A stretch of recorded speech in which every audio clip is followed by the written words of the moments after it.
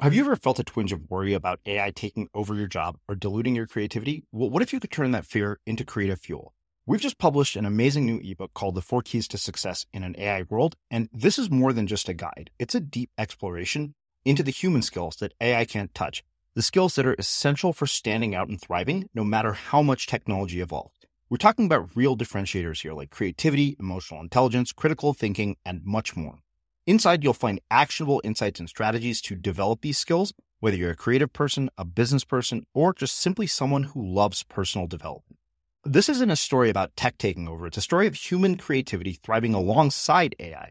Picture this, AI as your creative co-pilot, not just as a tool, but a collaborator that enhances your unique human skills. The 4 Keys ebook will show you exactly how to do that and view AI in a new way that empowers you instead of overshadows you. Transform your creative potential today. Head over to unmistakablecreative.com/4keys. Use the number 4, KEYS. That's unmistakablecreative.com/4keys and download your free copy. So one day I got home from work at night and everything I owned was in a cardboard box.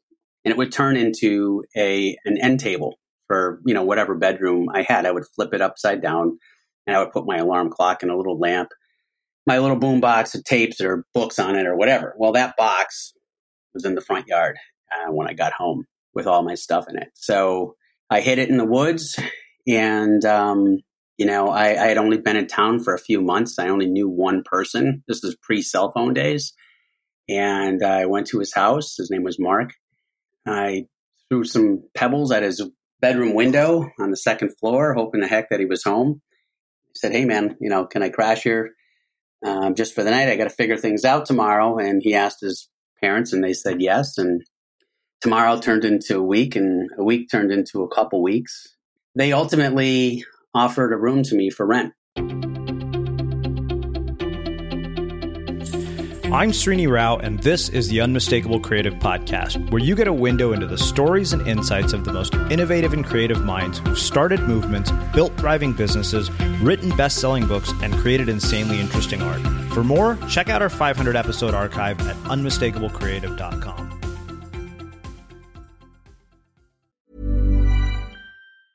Cool fact, a crocodile can't stick out its tongue. Also, you can get health insurance for a month or just under a year in some states. United Healthcare short-term insurance plans, underwritten by Golden Rule Insurance Company, offer flexible, budget-friendly coverage for you. Learn more at uh1.com. Millions of people have lost weight with personalized plans from Noom. Like Evan, who can't stand salads and still lost 50 pounds. Salads generally for most people are the easy button, right? For me, that wasn't an option. I never really was a salad guy. That's just not who I am. But Noom worked for me. Get your personalized plan today at Noom.com. Real Noom user compensated to provide their story. In 4 weeks, the typical Noom user can expect to lose 1 to 2 pounds per week. Individual results may vary. There's never been a faster or easier way to start your weight loss journey than with PlushCare. PlushCare accepts most insurance plans and gives you online access to board-certified physicians who can prescribe FDA-approved weight loss medications like Wegovy and Zepbound for those who qualify. Take charge of your health and speak with a board-certified physician about a weight loss plan that's right for you. Get started today at plushcare.com/weight-loss. That's plushcare.com/weight-loss. plushcare.com/weight-loss.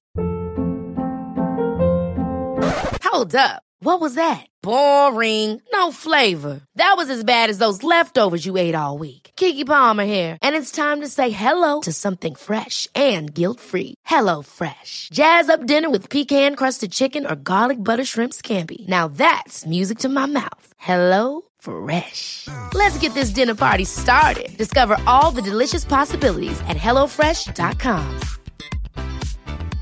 A lot can happen in 3 years, like a chatbot may be your new best friend. But what won't change? Needing health insurance. United Healthcare Tri-Term Medical Plans, underwritten by Golden Rule Insurance Company, offer flexible, budget-friendly coverage that lasts nearly 3 years in some states. Learn more at uh1.com.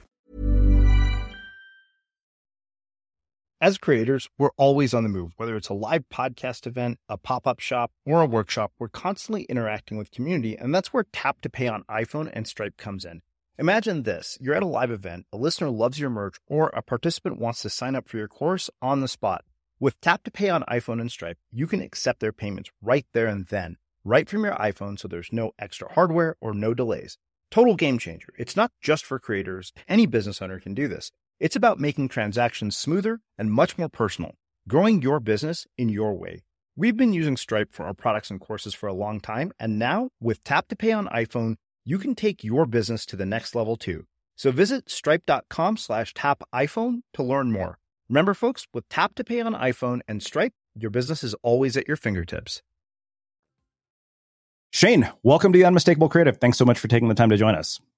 Thanks so much for having me. We've been looking forward to this for probably 5 years. I've been a big fan. Well, yeah. So you have been a longtime listener, and I think it's something that I absolutely love when one of our listeners sends me a story that makes me think, oh yeah, this person should be a guest. And I remember reading your pitch and thinking, holy shit, this is crazy. There's so many layers to this, all of which we will get into. But having just read your new book, I want to start with what I think is a very relevant question, and that is, where in the world did you grow up, and how did that end up impacting the way your life and your career has turned out?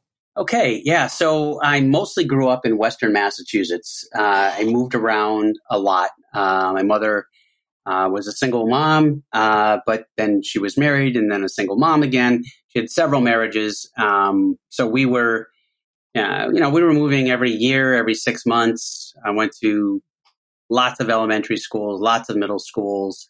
So, moving around that often, it teaches you a few things. And first is, how to read people. When you're the new kid in class, every 6 months, you don't have time to waste. You know what I mean? So I think you learn how to read people, who's in my tribe and who's not, probably quicker than you would otherwise. Yeah. Yeah. So one thing I wonder, you mentioned your mom being a single mom, married and not. What has been the impact of the instability of father figures in your life, and how has that influenced your own role as a father? Yeah, that's a really good question. I became homeless at 14 and a half. And then briefly, I was back with my mother for a few months and then homeless again. And then I was legally emancipated around 15 and a half or so, which means that I'm my own guardian, essentially. I'm a minor, but I'm emancipated. So while I didn't have father figures, I mean, my own father was British. I actually just met him for the first time a couple of years ago. So I have kind of a relationship with him now that I never had in my entire life.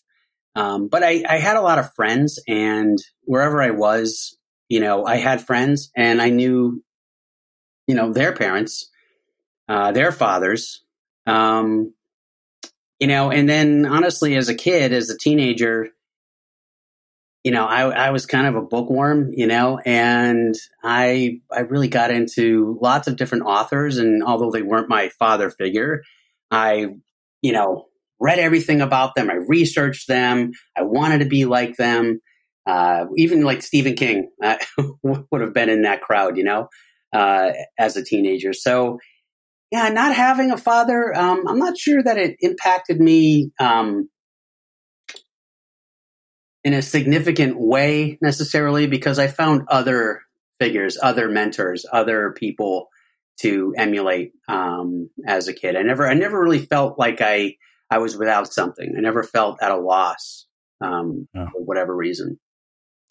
What prompted the emancipation? It's funny because the only time I've ever heard about this is just on TV when I see it in various like teeny bopper TV shows and stuff. What prompted that, and how did that end up shaping the relationship you have with your mother?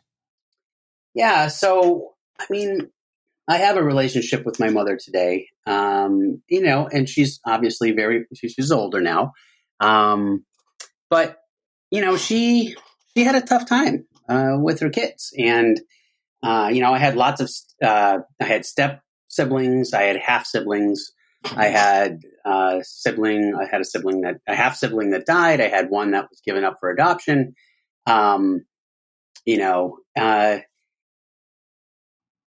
the situation was that she just wasn't capable of being, a mother at that time. So all of my older half siblings left before they were 16 or 17 years old. They went and moved away with their father's family.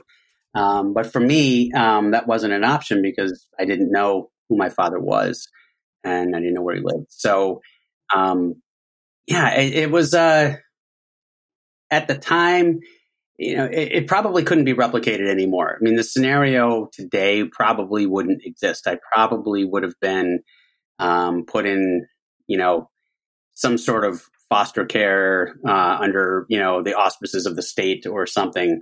But at that time, I just feel like it was a lot easier to fall through the cracks. So, I ended up finding an apartment ultimately by the time I was 16 years old, and I was in my fourth high school.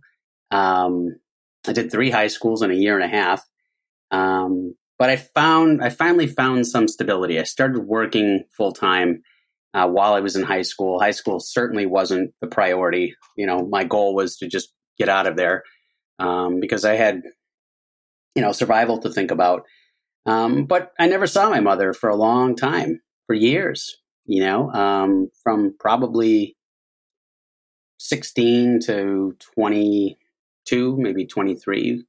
I went quite the stretch, but there's a theme in the Rocket Crew book about how people can change and how we have to have patience with people. And we're not all designed like each other as much as we would think that we are.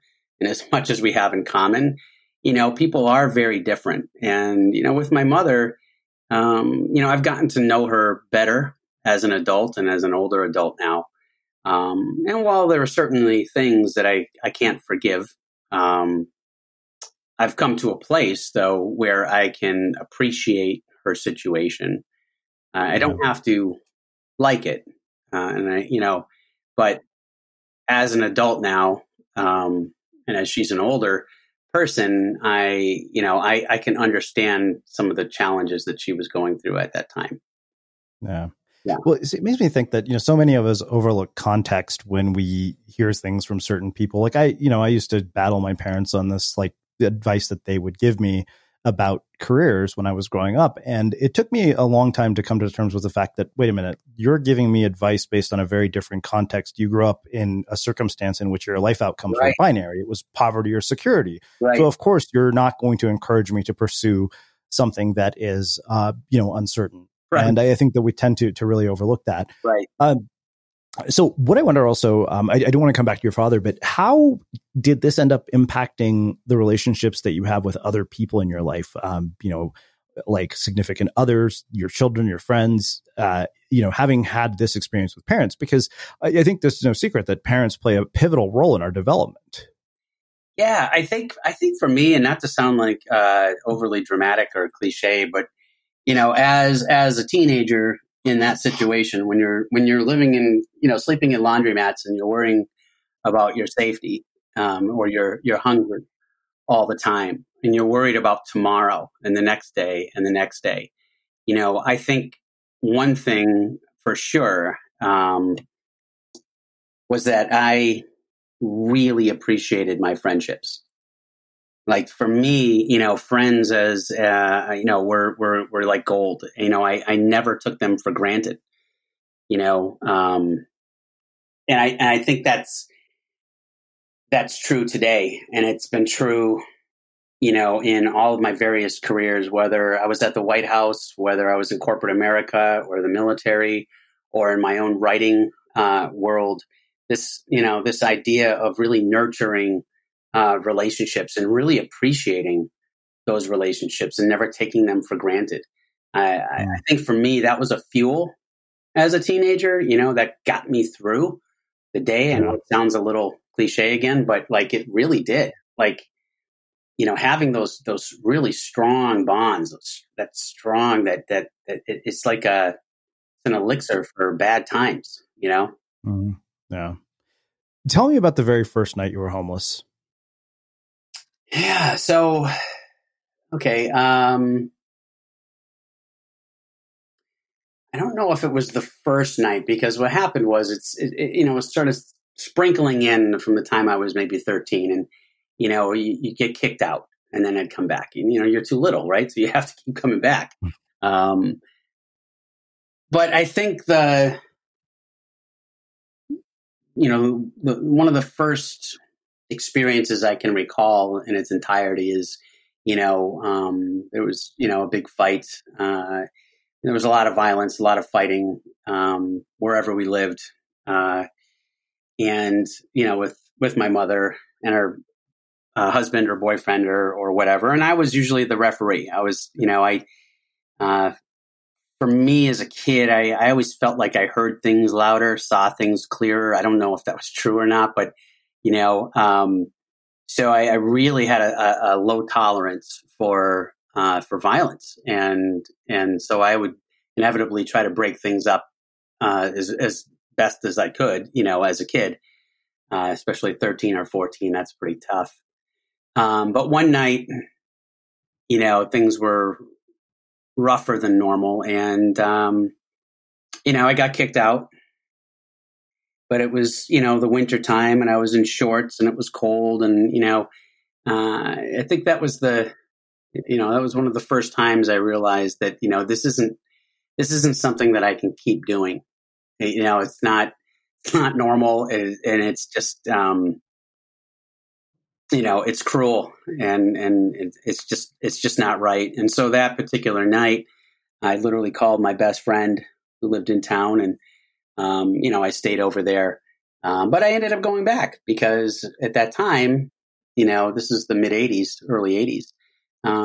You didn't have the safety nets that you have today. You didn't have the social constructs, the ecosystem, that exists today to help kids out. So it wasn't until I was about 15 and a half where I got kicked out for the last time and didn't come back, and really had to look forward into figuring things out on my own. And so originally I moved in with my older half sister, but that only lasted a couple months because she was moving herself and she had a baby and just wasn't in a position of taking care of her much younger half brother. After that, I couch surfed for a whole summer. I was 15, different friends' houses. And at the start of what should have been my junior year in high school, I ended up in a little college town where I rented a room with an older woman. But that only lasted a few months because she had early onset Alzheimer's. So she eventually just became very unhealthy and I couldn't stay there. So one day I got home from work at night and everything I owned was in a cardboard box. And that cardboard box I would move around with me all the time.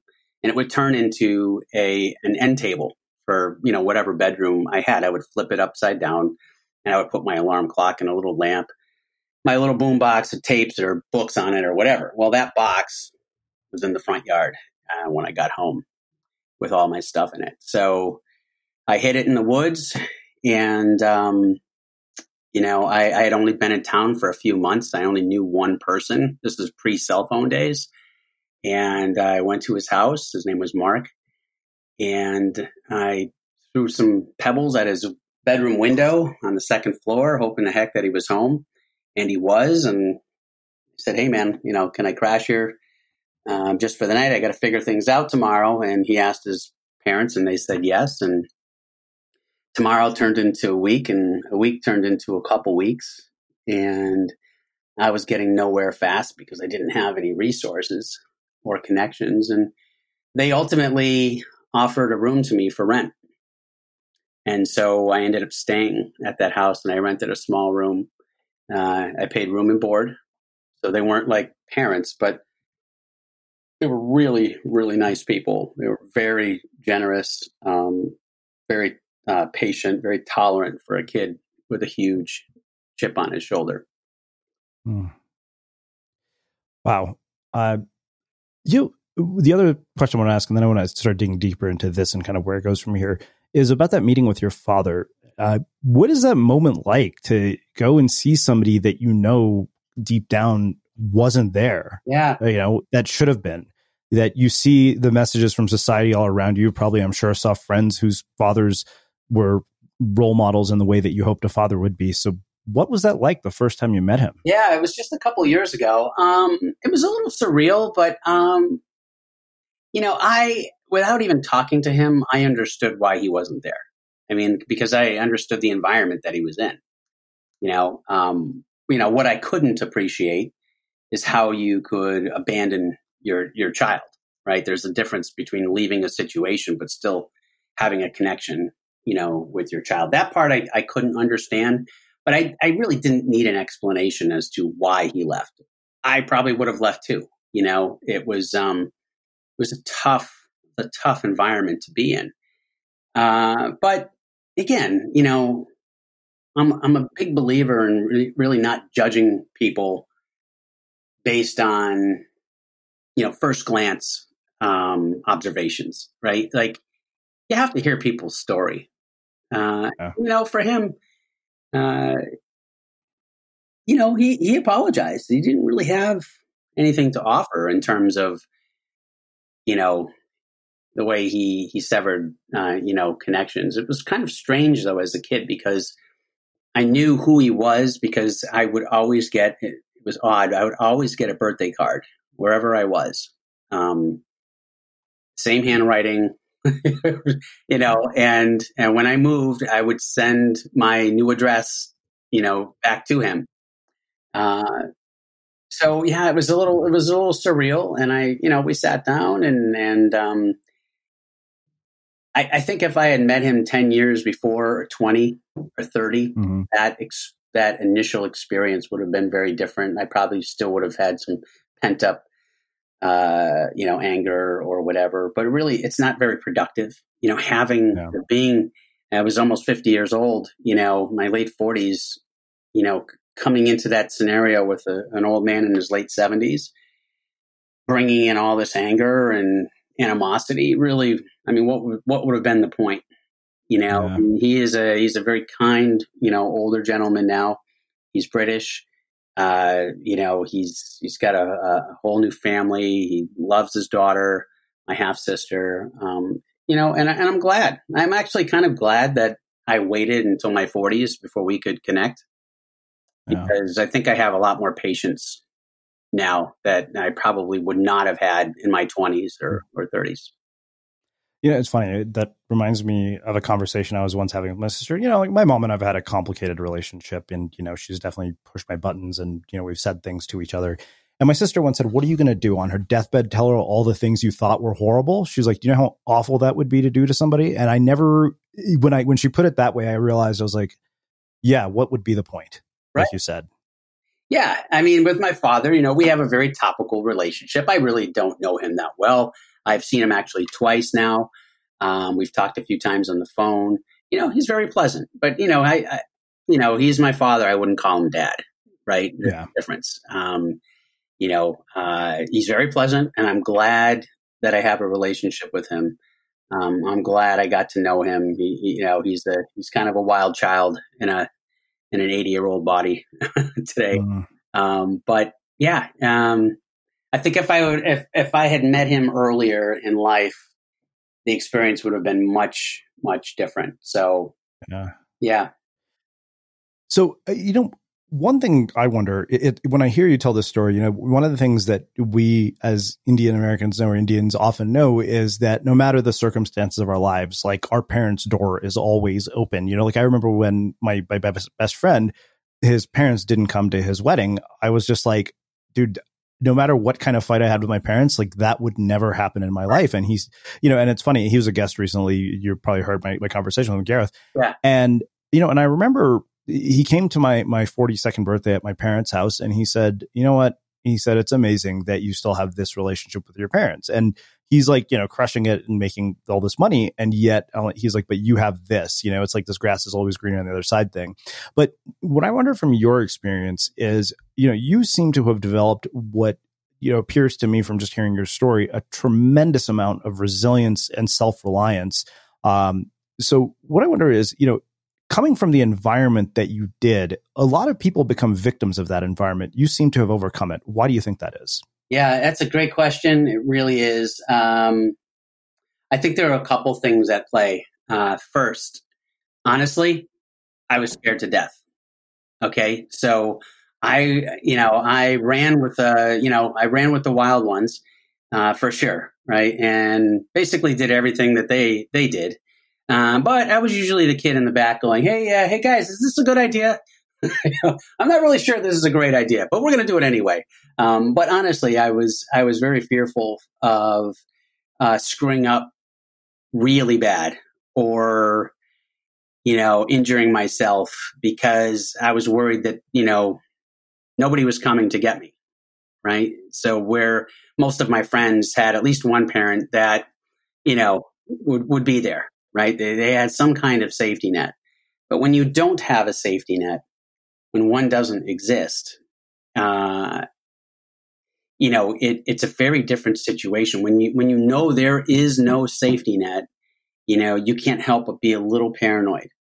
So I feel like fear was one of the reasons. The second reason was honestly stubbornness. I've spent over a decade in talent development, working with young people, middle-aged people, and older people become the best versions of themselves. And, one of the things that fuels my passion for that kind of work is, when I think about the billions of people on this earth, right, and the hundreds and hundreds of millions, if not billions, of people who don't have opportunities and are in situations out of their control, especially kids. They don't have resources. They don't have any structure. They don't have the right education, the right pedigree, the right, money, anything. I think about the stories that will never be written. I think about the poems that will never be written. I think about inventions that will never be invented, businesses, leaders that we'll never see. I mean, it is a damn crime. It's one thing that I've learned, as a kid in that situation, and being surrounded by lots of others who really didn't have safety nets, who lacked resources, structure,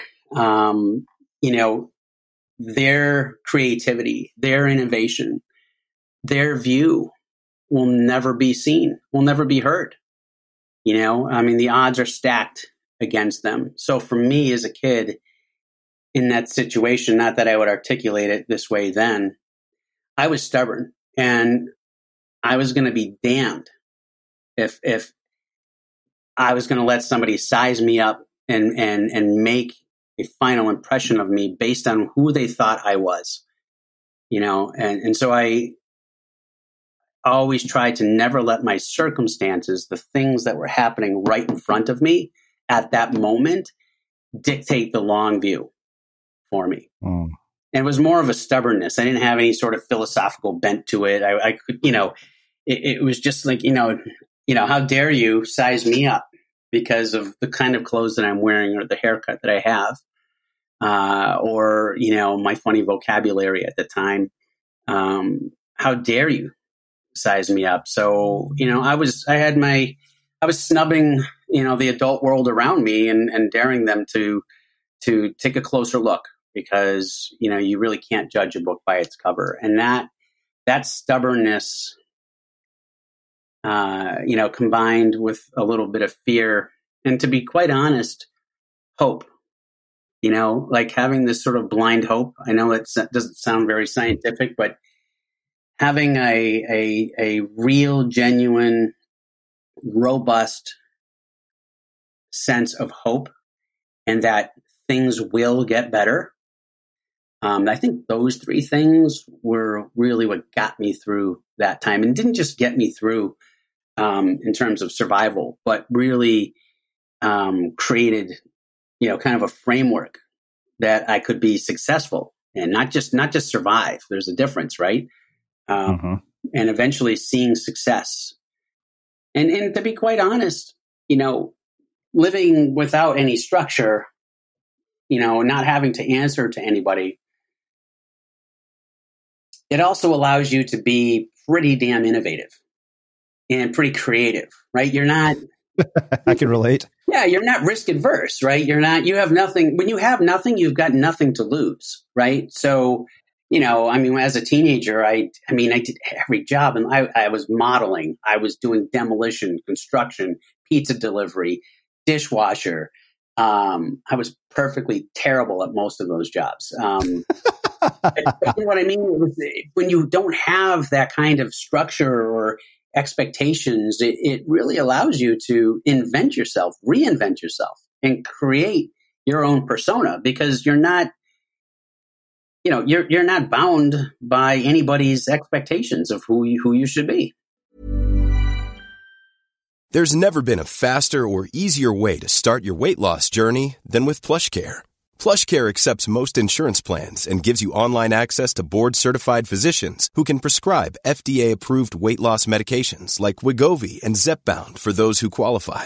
Take charge of your health and speak with a board-certified physician about a weight loss plan that's right for you. Get started today at plushcare.com/weight loss. That's plushcare.com/weight loss. plushcare.com/weight loss. Ever catch yourself eating the same flavorless dinner 3 days in a row?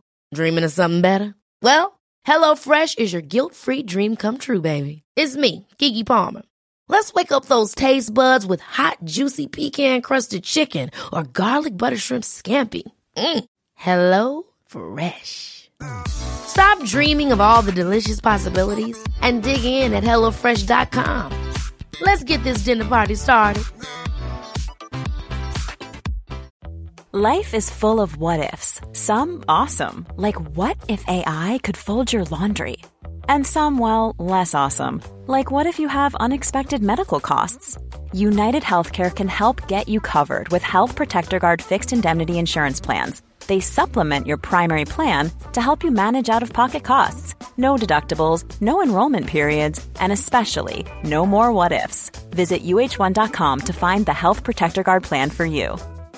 Quality sleep is essential. That's why the Sleep Number Smart Bed is designed for your ever-evolving sleep needs. Need a bed that's firmer or softer on either side? Helps you sleep at a comfortable temperature? Sleep Number Smart Beds let you individualize your comfort, so you sleep better together. J.D. Power ranks Sleep Number number 1 in customer satisfaction with mattresses purchased in-store. And now, save 50% on the Sleep Number Limited Edition Smart Bed for a limited time. For J.D. Power 2023 award information, visit jdpower.com/awards. Only at a Sleep Number store or sleepnumber.com.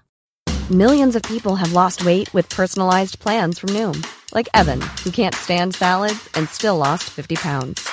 Salads generally for most people are the easy button, right? For me, that wasn't an option.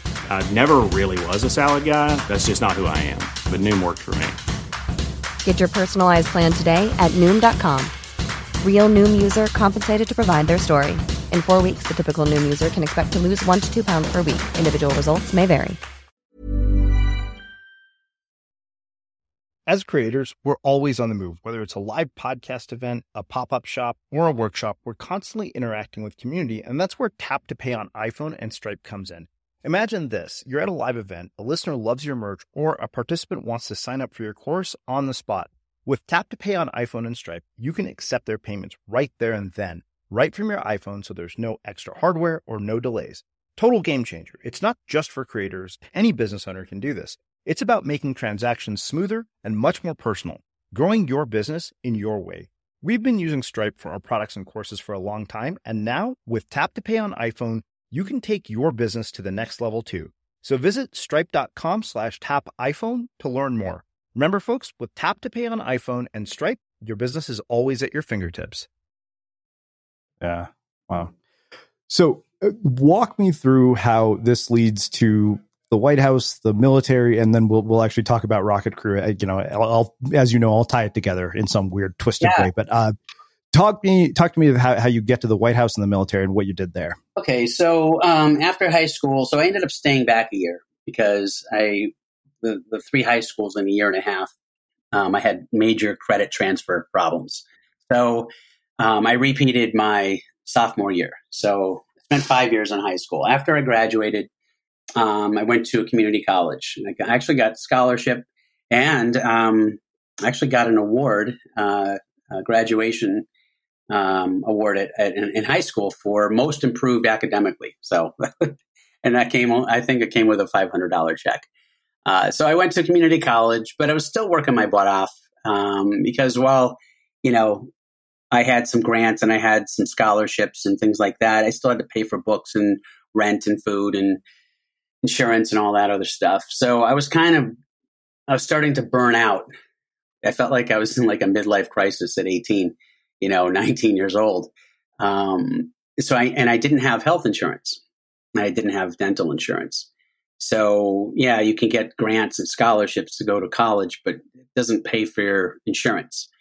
And I had some health issues at that point, because at that point, by the time I was 18 and 19, I was lifting weights. I was doing kickboxing, and I had some injuries, and they were lasting a lot longer than they should have. So I ended up biting the bullet, and I went into the Air Force Reserve. And so that created a whole different world. Now, for the first time, I'm getting yelled at by people who don't know me. I'm supposed to do exactly what I'm told and when. And, I felt like I was 40 years old in basic training when I was only 21. It was a little odd. But, what I found was I didn't know much about the military. But what I found was, that institution was, very, very welcoming to somebody like me. They had no preconceived ideas. When you're coming into that environment, everyone's wearing the same uniform. Everyone has the same haircut. You know what I mean? Like there's no, it's not like corporate America where you can look at someone's LinkedIn and see, oh, they went to this college. They went to, worked at that company, and much to my own surprise, I became what was called a fast burner. And I really excelled. As much as it would kill me to,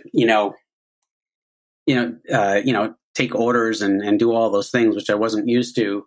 It were really, there was a lot about that culture that I did quite well in. I got promoted fast, and I ended up staying on active duty for about 4 or 5 years. Then I came back into the reserves, and I got married young, and we had a baby. So now I needed more income. So I ended up applying to this job in corporate America and in a technical role, which I had no business being in because I had no academic background in that whatsoever, no practical IT experience at all. I kind of did a Hail Mary and applied, and I was interviewed, and somehow I got the job. At the same time, I started caring a lot about politics. Now, this is in my mid-20s. Because I was looking at politics as a way to affect social change, right? And specifically find opportunities to keep young people from falling through the cracks. I didn't know how else to try to make a difference. This was in the mid-90s. So I started knocking on some doors to see if I could get involved with some political campaigns, and nobody would really see me because I didn't know anybody. I didn't have any connections. So there was this thing, I don't know if you've heard of it, Srini, it's called the World Wide Web. You ever heard of that? Yeah. So there's this whole www.whatever.com thing happening. It was a couple years old. One thing I didn't tell you was that in my teenage years, I did a fair amount of graffiti, some street art, and, I was a cartoonist. I made comics and all kinds of stuff. So I thought, well, hey, what would be cool is what if I could make a website for somebody that's running for office, but not ask their permission to do it. Okay. So I'll make a website, which, came easily to me. Self-taught web designer. I'll stand up a website. I'll put all kinds of content onto it. And back then it was hard to to make content.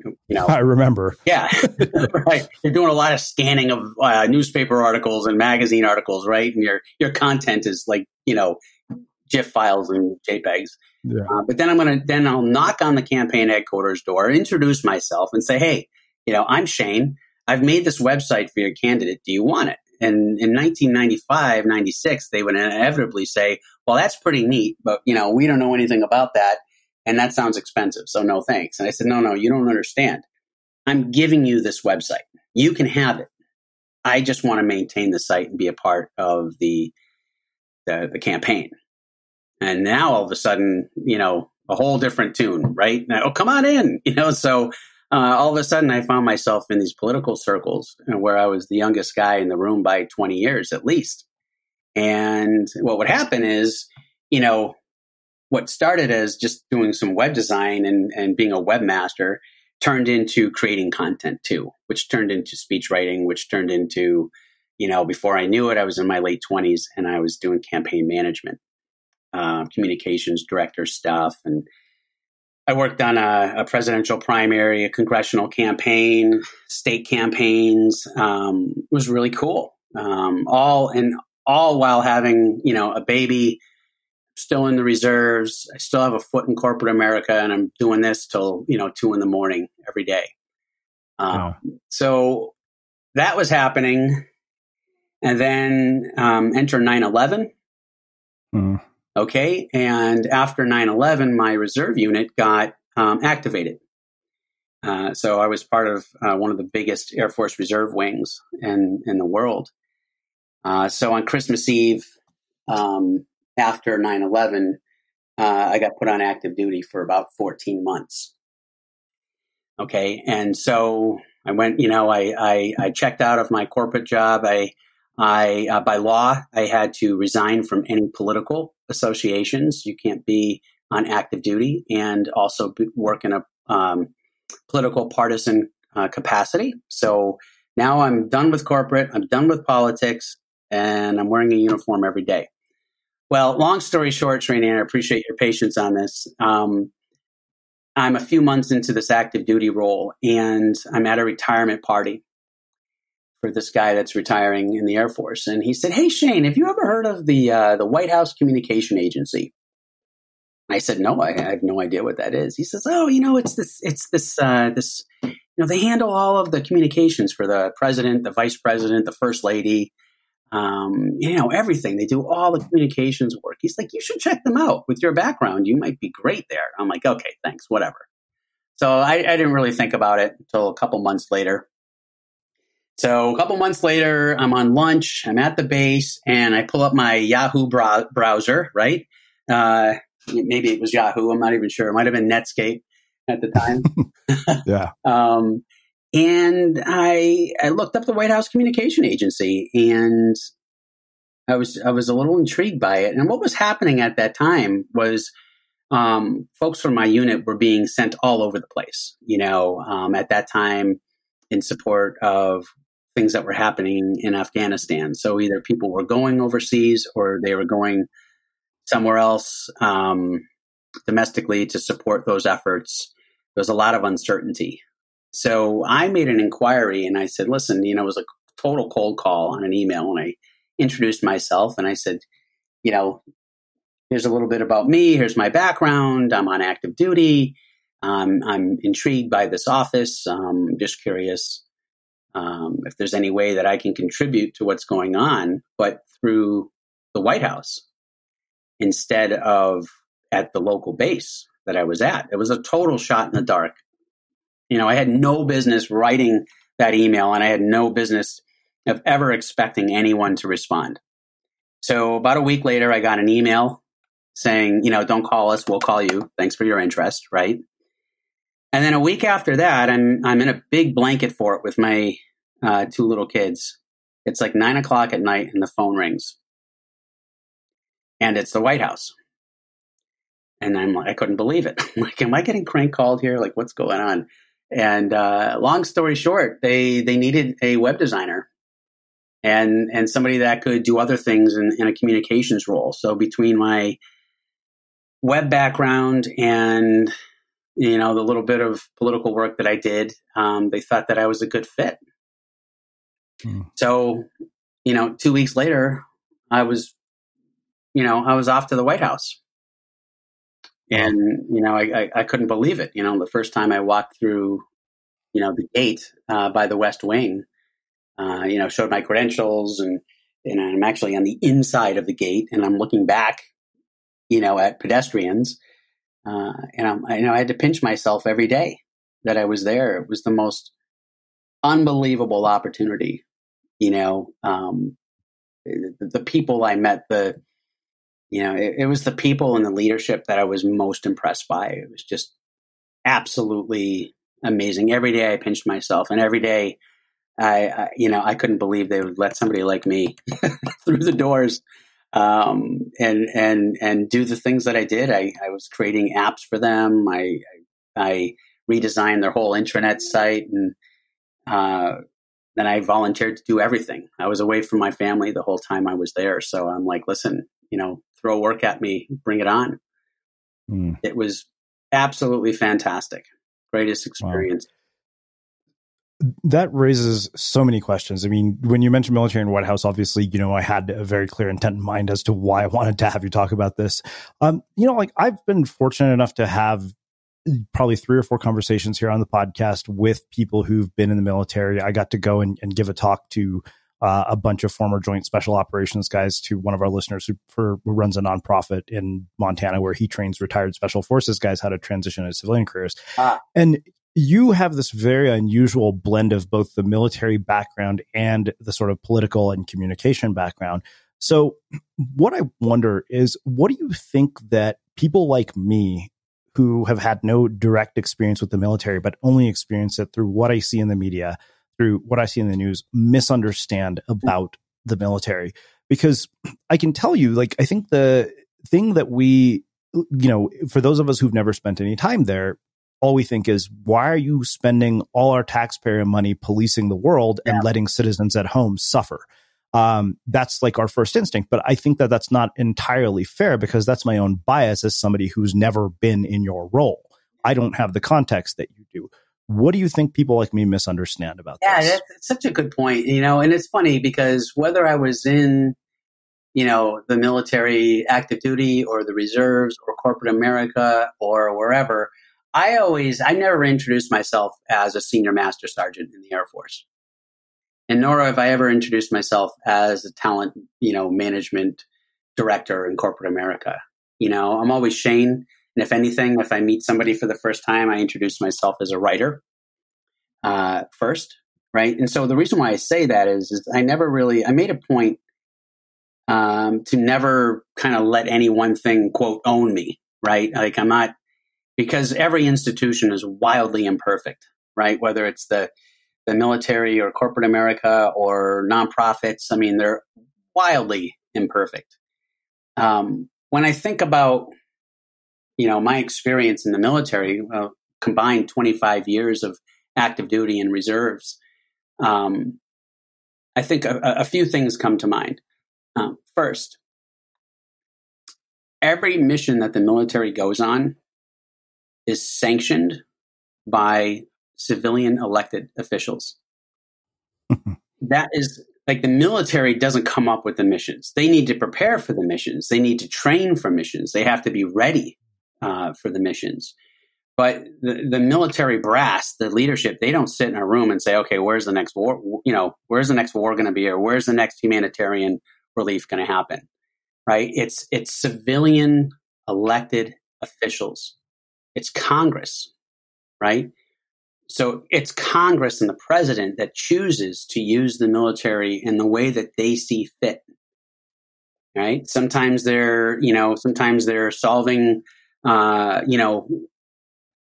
military problems, and sometimes they're solving diplomatic problems. And sometimes it's not always the right fit and it's not the right choice. But I think it's important to remind people, and I'm probably going to get into, and I'm sure a lot of people will have an opinion about this, but at the end of the day, I actually wrote an article, and it was on NPR several years ago about this topic. At the end of the day, if we don't like what the military is doing, we have to look to our elected officials. We have to look to Congress and the president. They're the ones that fund them. They're the ones that give the orders. The military executes the orders by civilian leaders.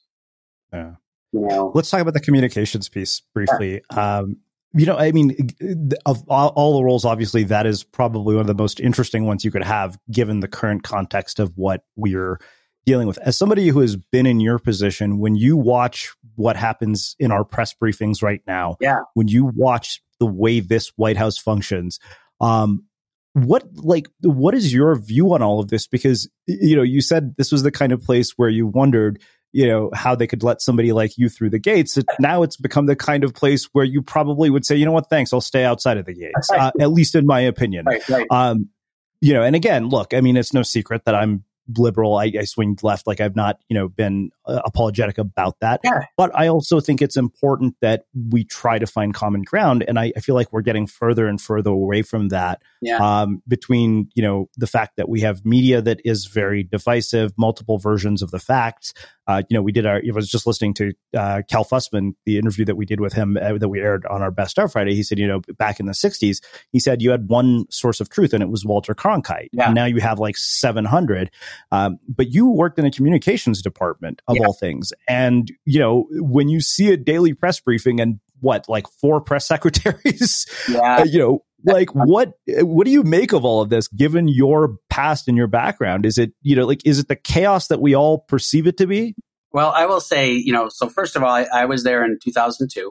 So a little time has clicked by, but fundamentally it's probably a very, very similar situation. And we had the internet, we had cell phones, we had all those things. Everything was, in place. I remember that time, now this was post 9/11, so things were a little crazy, but I remember being so impressed with how these teams could keep up with the president and the vice president and the first lady.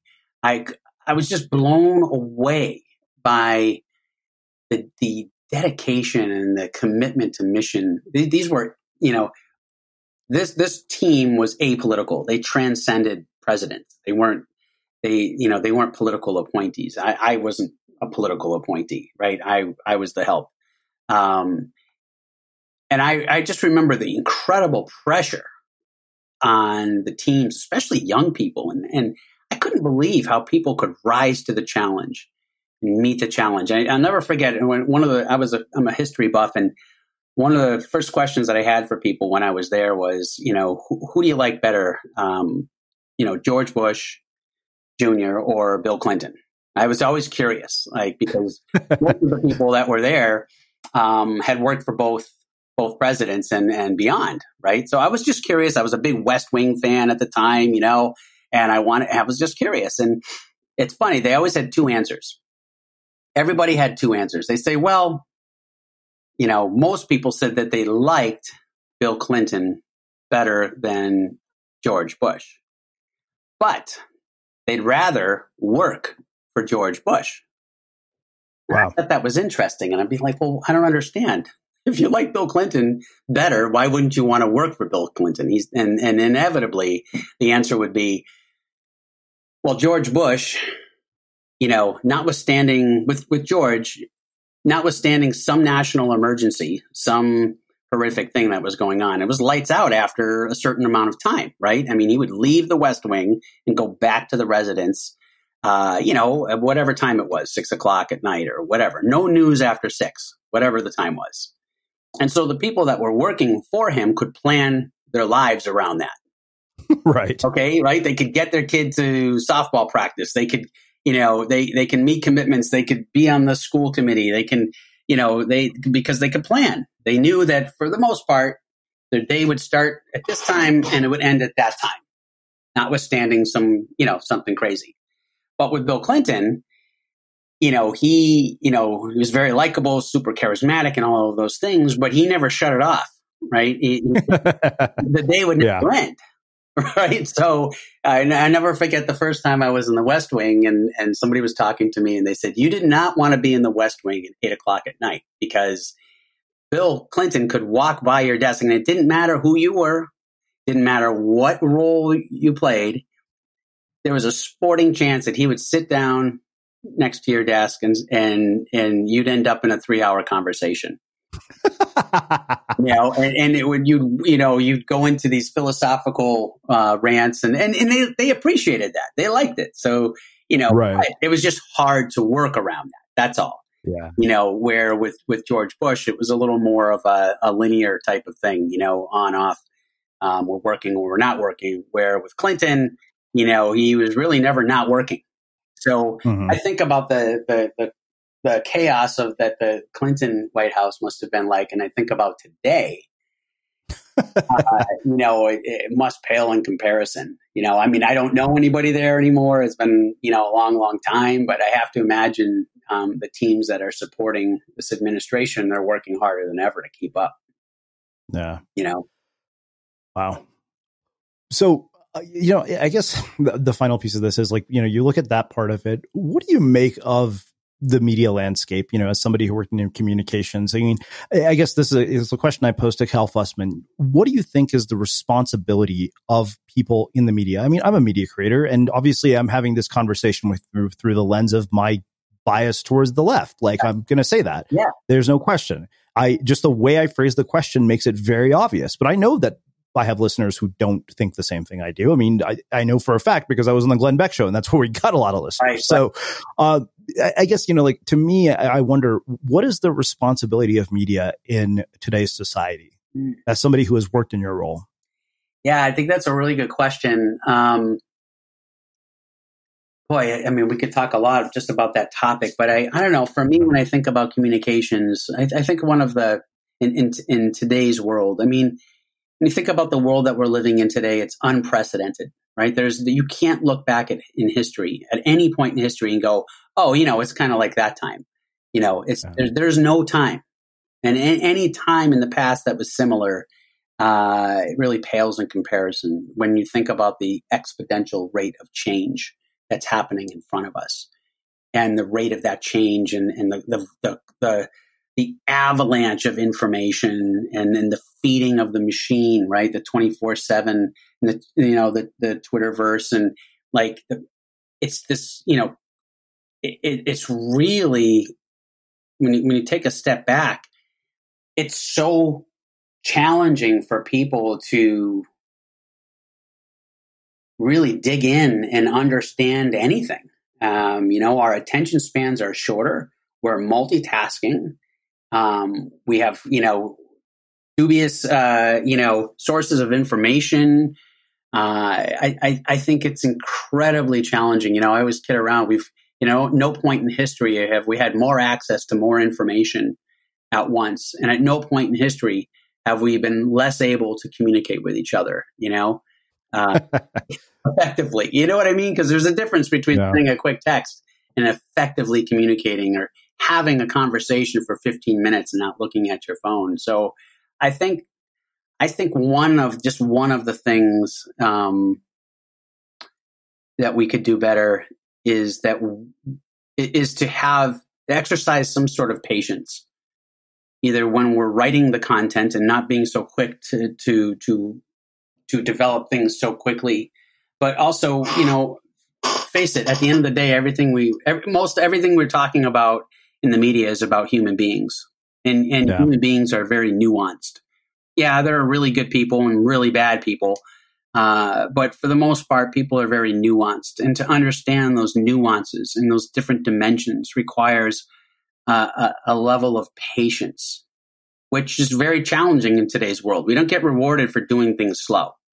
We don't get rewarded for doing things 20% longer than the person next to us, right? But I think that's the opportunity that's in front of us, is really taking a breath, having the patience when we're talking about other people, and paying attention, to those nuances, because not everybody is one-dimensional as much as we like to make people out to be. I think doing that as a content creator or somebody in the media is probably more difficult than ever, but I think it's a worthwhile thing to try. So let's bring this full circle and talk about how it connects to Rocket Crew. First, for the people who don't know what Rocket Crew is, tell them what it is. But I think to me, as I was saying when we started this conversation, the thing that struck me most was the role that music played in all of this. And as somebody who has had a lifelong love affair with music, as somebody whose dad handed him the tape of Thriller and I played it until it stopped working, I think that, looking at this soundtrack that you put together, that kind of was woven in the book, just kind of, that spoke to me on so many levels. So like, how did that all come about? So how did Rocket Crew come about? Yeah, I mean, what is a Rocket Crew, and how is it that music played this pivotal role in your friendships? Yeah, so Rocket Crew is about 4 teenagers. They're best friends.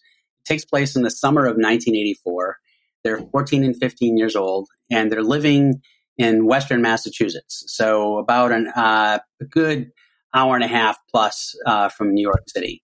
And they accidentally discover this brand new sound called rap music. Right, which falls under the umbrella of hip hop. Okay, they discover it, and for a variety of reasons, it just resonates with them. They felt kind of like it was the new punk rock of the early '80s.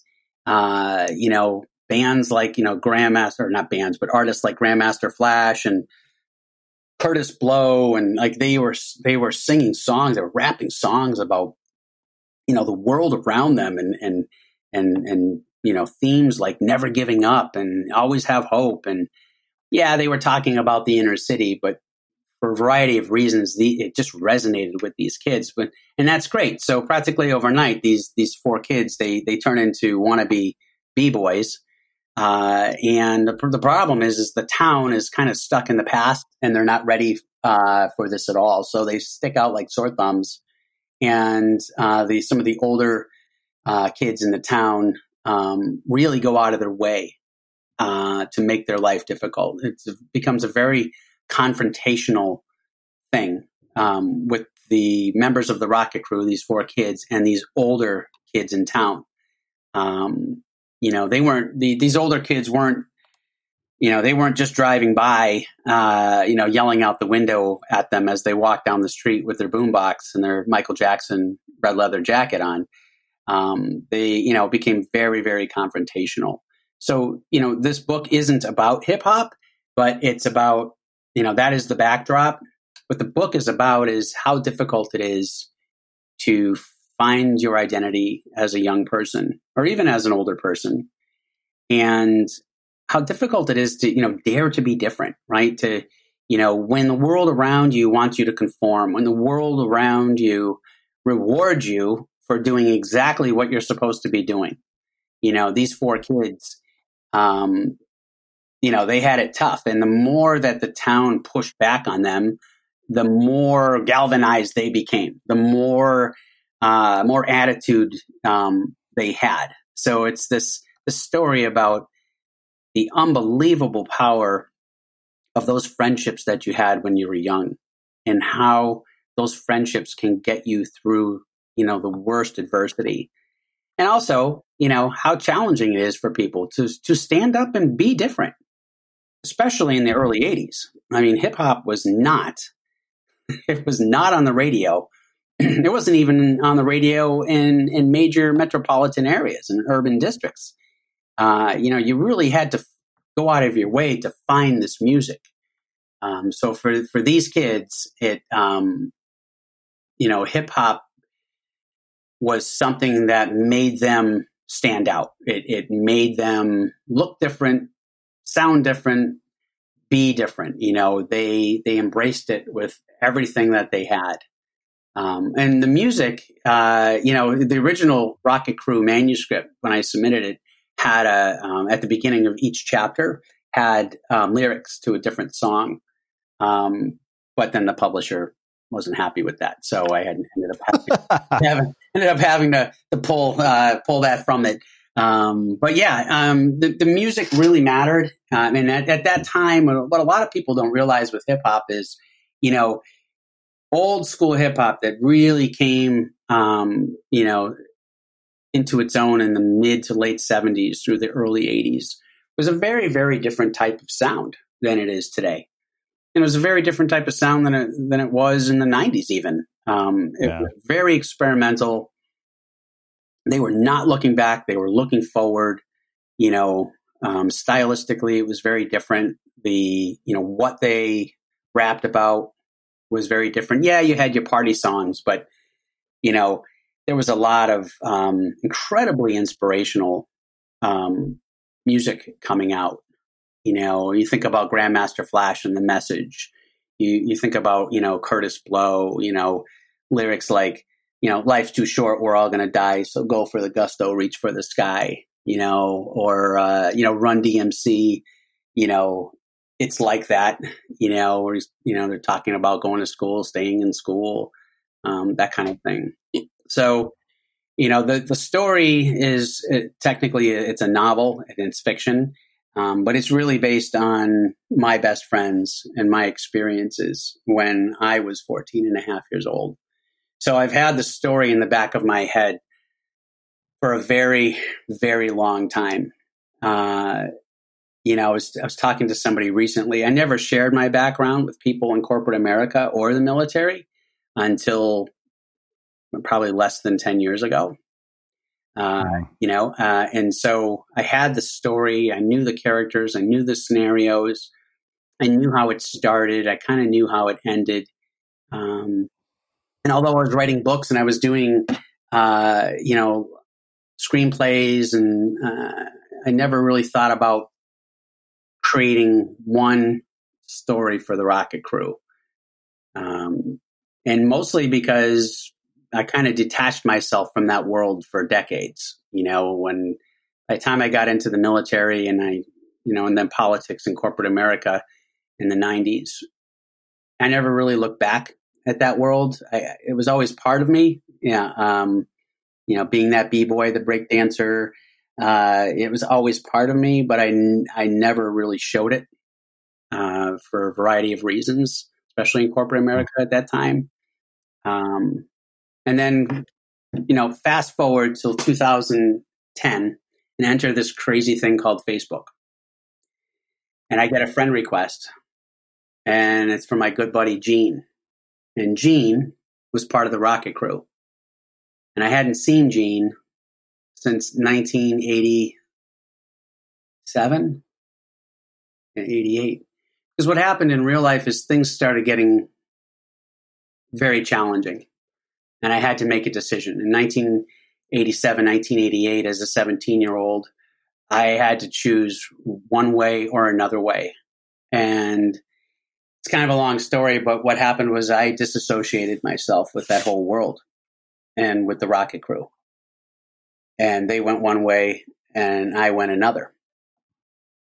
And I hadn't seen him, heard from anybody since then. And this is 2010. So he contacts me through Facebook. We end up getting together, and I was thrilled.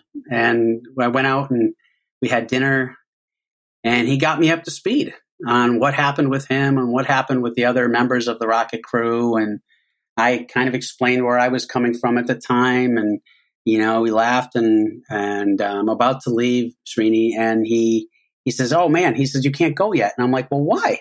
He's like, "Hold on one second." So he leaves the room and he comes back and he's holding this cassette tape. And on the tape, it says 20-year tape, 1986. Don't listen until 2006. And this is in 2010. And I'm like, I can't believe you have that. So what happened was a friend of ours had died. And the night after he died, when we were kids, we made a 20-year tape. And we sat around a boombox in my friend's bedroom and we talked about our friend, and we talked about what life was like in 1986. And then we thought about what life would be like in the next 20 years. Who would marry Madonna first? And then we made a pact to get together in 2006. No matter what we were doing, we were going to all get together and listen to the tape. We made copies for everyone. We taped them up, and the rest is history. Well, of course, that never happened in 2006. But we listened to it that night. So it's like 2 a.m. I'm still at his house and we're listening to this 120-minute tape. and we're listening to these voices, from so long ago, filled with hope and, aspirational dreams and, just, listening to these innocent young voices. And, we laughed and cried and probably cried a little more than laughed. And then he handed me the tape. Because what had happened with him was, he had a pretty rough life. He had a lot of challenges in his adult life, and he had some really, really tough situations he had to get himself out of. But he was on his way back. He struggled for a long, long, long time. But when I was having dinner with him that night, he was sober and he was excited about the future. And then we listened to that tape and he gave it to me. And, since 2010, I thought, maybe the Rocket Crew is worth telling people about. Maybe those kids had something unique. Maybe there was, something that the world's going to benefit from by listening to this story. So long story short, I started writing the Rocket Crew in 2017. It started as some short stories and then turned into a couple short indie screenplays. And then I got serious about it in 2019, and it was published. The paperback came out in February of this year, and the audiobook just came out a couple months ago. Amazing. Well, I think that makes a perfect setup for my final question, which I know you've heard me ask. What do you think it is that makes somebody or something unmistakable? I knew you were going to ask me that. What makes somebody? Let's see. That's such a, when you ask me that, I think about all of your other terrific guests and their answers. And I'm thinking, boy, am I going to say something that somebody else has said? When I think of somebody who's creative, I think of somebody who will be creative no matter what the circumstances are. Okay, whether you're in the military or you're in corporate America or you're in a rock band, or a punk band or whatever, I think a truly authentically creative person is someone who will find ways to be creative no matter what is happening in their life.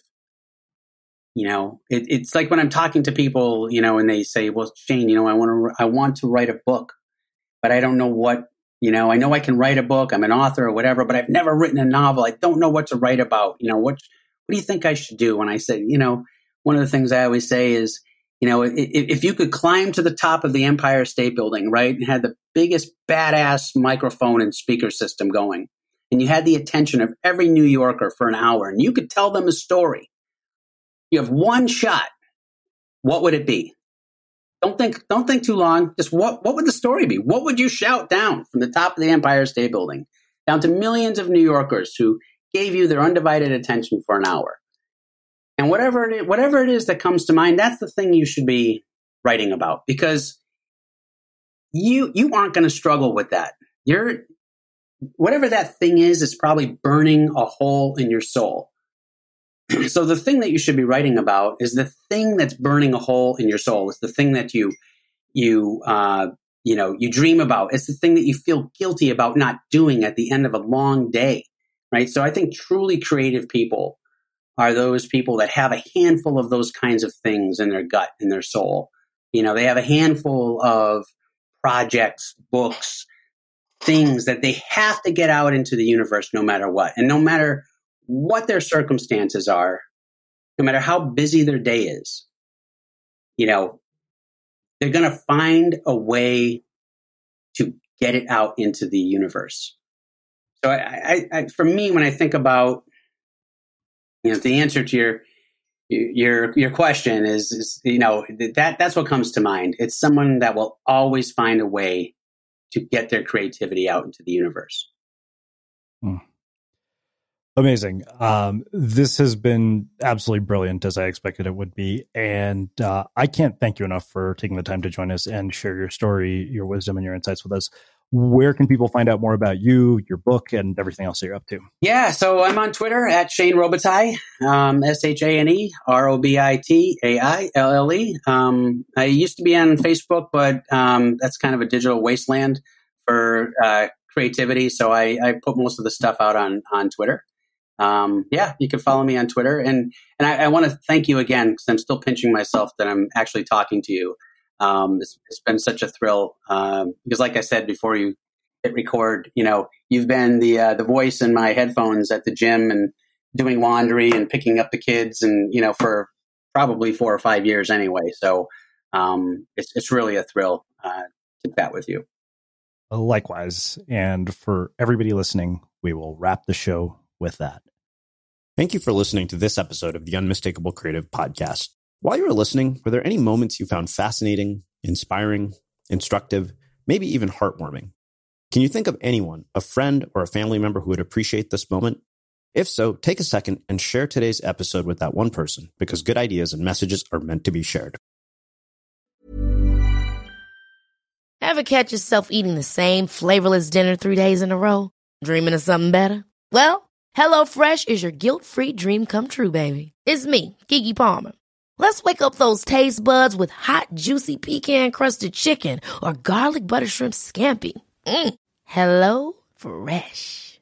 Stop dreaming of all the delicious possibilities and dig in at HelloFresh.com. Let's get this dinner party started. Hey, it's Paige DeSorbo from Giggly Squad. High quality fashion without the price tag. Say hello to Quince. I'm snagging high-end essentials like cozy cashmere sweaters, sleek leather jackets, fine jewelry, and so much more. With Quince being 50 to 80% less than similar brands.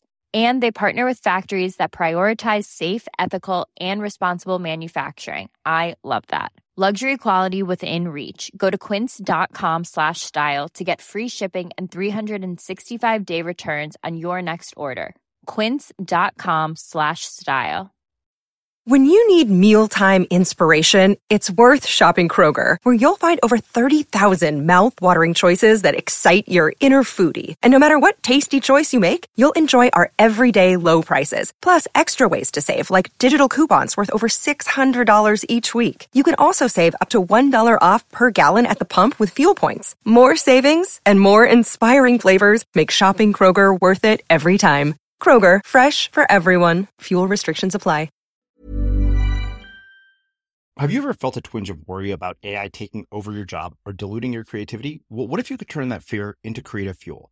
We've just published an amazing new ebook called The 4 Keys to Success in an AI World, and this is more than just a guide. It's a deep exploration into the human skills that AI can't touch, the skills that are essential for standing out and thriving, no matter how much technology evolved. We're talking about real differentiators here, like creativity, emotional intelligence, critical thinking, and much more. Inside, you'll find actionable insights and strategies to develop these skills, whether you're a creative person, a business person, or just simply someone who loves personal development. This isn't a story about tech taking over. It's a story of human creativity thriving alongside AI. Picture this, AI as your creative co-pilot, not just as a tool, but a collaborator that enhances your unique human skills. The 4 Keys ebook will show you exactly how to do that and view AI in a new way that empowers you instead of overshadows you. Transform your creative potential today. Head over to unmistakablecreative.com/4keys. Use the number 4, KEYS. That's unmistakablecreative.com/4keys and download your free copy.